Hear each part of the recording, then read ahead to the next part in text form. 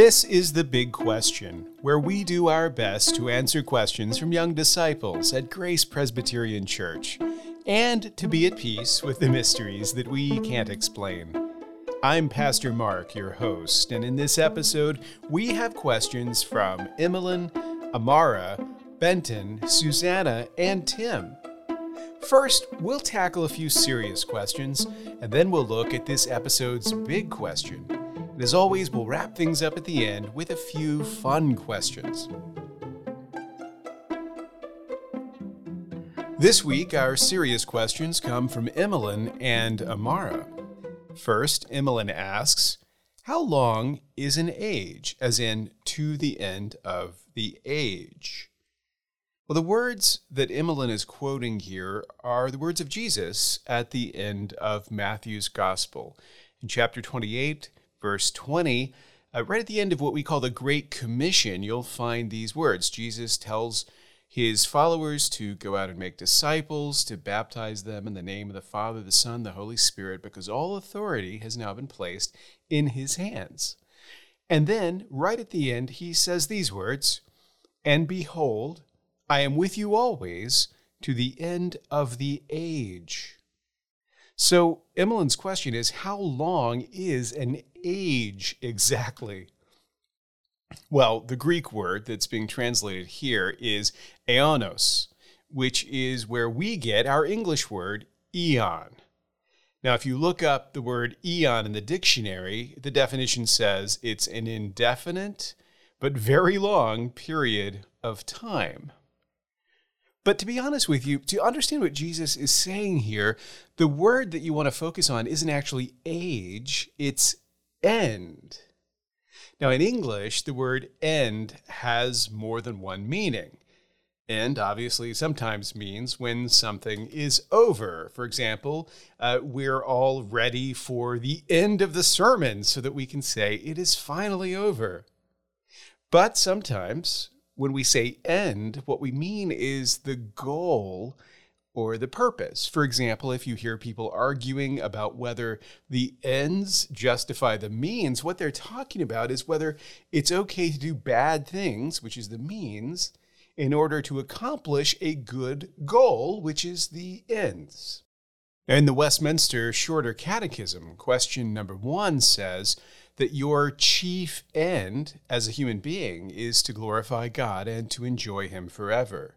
Now here, end means your purpose. Now, in Matthew 28, the Greek word that's being translated end is syntelesis, and that means completion or fulfillment. So the translators here, when they use the word end, they're using it in a complicated way. Jesus isn't just talking about when the time runs out on this eon, but rather when the purpose of this eon is fulfilled or completed. Now, the purpose of this eon is to make disciples, to glorify Father, Son, and Holy Spirit as per the Great Commission. And Jesus, in these words, is promising that while we do this as a church, He will be with us at every step of the way, right up until the end or the full completion of this work when He returns again.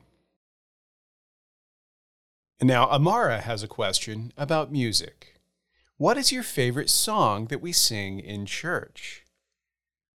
Well, Amara, I've mentioned in the past how hard it is to choose one favorite of anything. And when it comes to music, I think it's definitely hard to choose just one song as an all-time favorite because different songs will speak to you at different times of life and different experiences. When you want to rejoice and celebrate, you want songs that give you the words for that.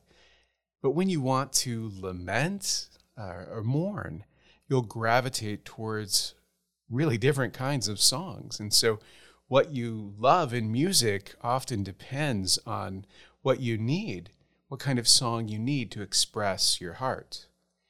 So I don't know that I could really give you like my favorite song of all that we sing in worship, but I do think I could tell you my favorite type of song that we sing. My favorite type of song is the psalm. So every week, as you know, in our worship services, we sing a psalm, sometimes more than one, but at least one, and we sing it in a very special way. We take a refrain from the psalm and we set it to music, and then the congregation sings that refrain in between readings from the rest of the psalm. So it's kind of like a poetry reading, like we're reading poetry out loud, and then people are singing in between the stanzas. Now, the reason I love this is that God gave us the book of Psalms to be our special songbook. This should be the first place that we go when we need music for worship, music to express our hearts. But all too often, we don't sing the Psalms, and we don't sing them as much as we could, mainly because it's a challenge, because Hebrew music and our music work very differently. It's not always easy for us to figure out how to sing the Psalms.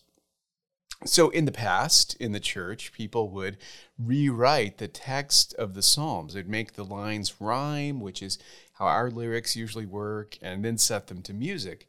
Now, this is fine, and we sing a lot of songs at church that are like this, where the words don't match the psalm exactly, but someone's taken the words of the psalm and paraphrased them so that they more or less follow the meaning so that they become singable. That's great. But personally, I really like the idea of singing the exact words of Scripture in worship. And so we found a way that we can sing and read and sing again the exact words of the Psalms. And this way lets us have an experience of the Psalms that's really quite unique. It's one of the things that makes our worship so unique, really, because not very many churches do this the way that we do. So I really love the fact that we do, and I hope you love it too.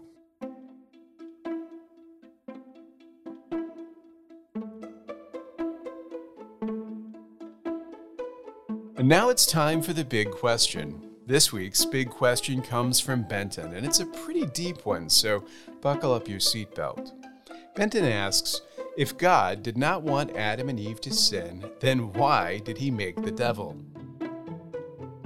As we get started here, first let's think about the logic of Benton's question. So it was Satan in the form of a serpent who first tempted Eve, and then Eve sinned. And after that, Adam followed her example. So if you were to ask the question, what caused sin? One way that you might look at it is this: if God didn't want our first parents, Adam and Eve, to sin, then couldn't he have prevented it just by not creating Satan in the first place? Now, this is a similar question to the one you'll hear sometimes people ask about World War II. World War II was a terrible, terrible war, and the cause of it was Adolf Hitler. So if you could go back in time and shoot Hitler before he came to power, couldn't you stop all the bad things that happened later? Well, the reason that nobody did that, nobody shot Adolf Hitler before he came to power, when he was just a boy, for example, is that at the time they had no idea what he was going to do. In the case of Satan, of course, we can't make that excuse because God is all-knowing. So nothing that Satan ever does comes as a surprise to God. God knows already.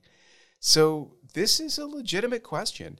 If God didn't want sin to happen, then why make Satan? Here's something to think about, though. There was more than one way to prevent sin. God could have made Adam and Eve incapable of sin. He could have made them so unchanging that they would never yield to temptation. Instead, the Westminster Confession in chapter 4 says that God made them with the law of God written in their hearts and the power to fulfill it, and yet under a possibility of transgressing or sinning, being left to the liberty of their own will, which was subject to change. So he could have made them incapable of sin, but he didn't. God, being all-powerful and all-knowing, certainly could have prevented sin from happening. If he didn't do that, then there must have been a good reason. But what is it? Now, I'm not even going to pretend that I can fully explain this. To do that, I'd have to understand the mind of God, and as human beings, we just can't do that. But the Bible does give us a way of thinking about mysteries like this. I think the best place to start is the book of Job. In the book of Job, Job suffers a great deal. And the suffering of Job is not a mystery. He suffers because Satan torments him. Now, why doesn't God stop this? Well, because it was God who permitted it in the first place. God is the one who brought Job's name up in the presence of Satan, and he did it for his glory. Job's faithfulness in suffering brought glory to God. Now, suffering itself isn't good, but faithful endurance is. In Ephesians chapter 1, Paul writes that God works everything according to the counsel of his will, and that God's entire plan of salvation from before the foundation of the world was designed, as Paul says, to the praise of his glorious grace. So our ultimate salvation, Paul says, will be to the praise of his glory. So we don't know in any detailed way why God permits this particular sin or that particular sin, why that bad thing is allowed to happen. But in the big picture way, we do know that everything God does and everything he permits is ultimately for his glory, which means that it's intended to show and even to celebrate his greatness, his goodness, and his love. Now, it may be impossible for us to draw a straight line between a bad thing, a sinful thing, and how God is ultimately glorified by it. In fact, you shouldn't even try to make those simple one-to-one comparisons. And also, you shouldn't start thinking this way. You shouldn't imagine that sinful things are somehow actually good because they ultimately are made to glorify God. That's the error that Paul is addressing in Romans chapter 3 when he says, if through my lie God's truth abounds to his glory, why am I still being condemned as a sinner? And why not do evil that good may come? And Paul dismisses this logic as utterly ridiculous and sinful. So don't look at it that way. Instead, when you reflect on a mystery like this, when you reflect on it in the right way, it leads you to a sense of wonder at how great God is. We literally cannot even comprehend him, and even that is a reason to praise him and to trust in him. So whenever you're in doubt, whenever you're struggling to understand the ways of God, one thing that you can count on is that God does what he does for his glory, and he has called us to do what we do for his glory as well.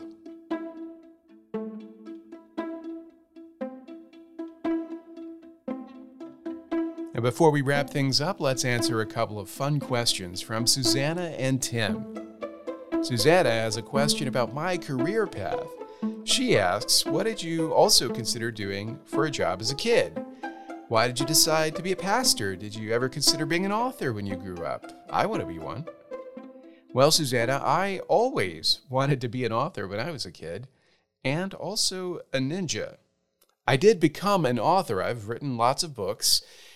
I can't actually reveal whether or not I also became a ninja because ninjas try to keep that stuff pretty secret. I will say that when I was a boy, I would write stories and draw pictures to illustrate them, and if I remember correctly, they were mostly about adventures in outer space, but then I ended up writing detective stories. It was actually much later in life that God called me to become a pastor. Now, becoming a pastor is not really something you decide to do, the way you decide to do other jobs. It's more something that the Holy Spirit draws you into. And for me, it took a number of years to recognize that that's what was happening. Now, if you want to grow up to be an author, the best advice that I can give you, Susanna, is to write and write and write. You should let your creativity run wild. And then once you've written a story, go back and rewrite it and make it as good as you can, because it's actually that. It's rewriting that shows the difference between people who just love the idea of being a writer and people who love to write. Now, Tim has a question about sports. What's your favorite baseball team? Well, Tim, they say that baseball is as American as apple pie. And there are people who love baseball so much that they not only go to games, but they memorize all the statistics for all their favorite players. In fact, my friend Jeff, he loves the Milwaukee Brewers, which is funny because it seems like they lose pretty much every game. He brought me to one of their games once, and they lost that one in a big way. But to be honest, I really enjoyed my time up in the stands. It was slow and super relaxing, and I brought a book with me, and I got a lot of reading done without too many distractions. My favorite team, though, is not the Brewers. In fact, it's not an American baseball team at all. Instead, it's a fantasy baseball team, one that I managed myself. Now, all my friends at Worldview Academy love baseball, so they started a fantasy league and invited me to join. Now, I named my team the Fundamentalists, and I said that I would leave it up to God's will what happened to them. What I meant by that was I would let the computer choose my players, and then I never updated my roster throughout the season. In fact, I didn't do anything at all. I just let it happen.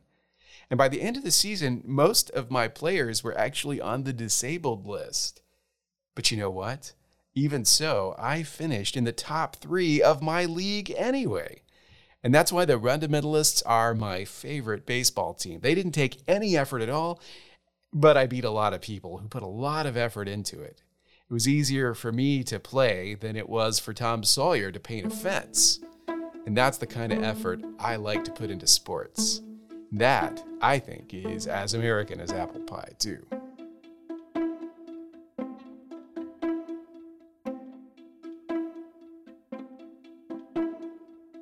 Well, that's all for now. Thanks for listening to The Big Question. Until next time, remember, if we're going to find the answers, then we have to ask the questions. So never be afraid to ask, and never be satisfied with easy answers. The truth will always stand up to scrutiny. So until next time, keep asking the big questions.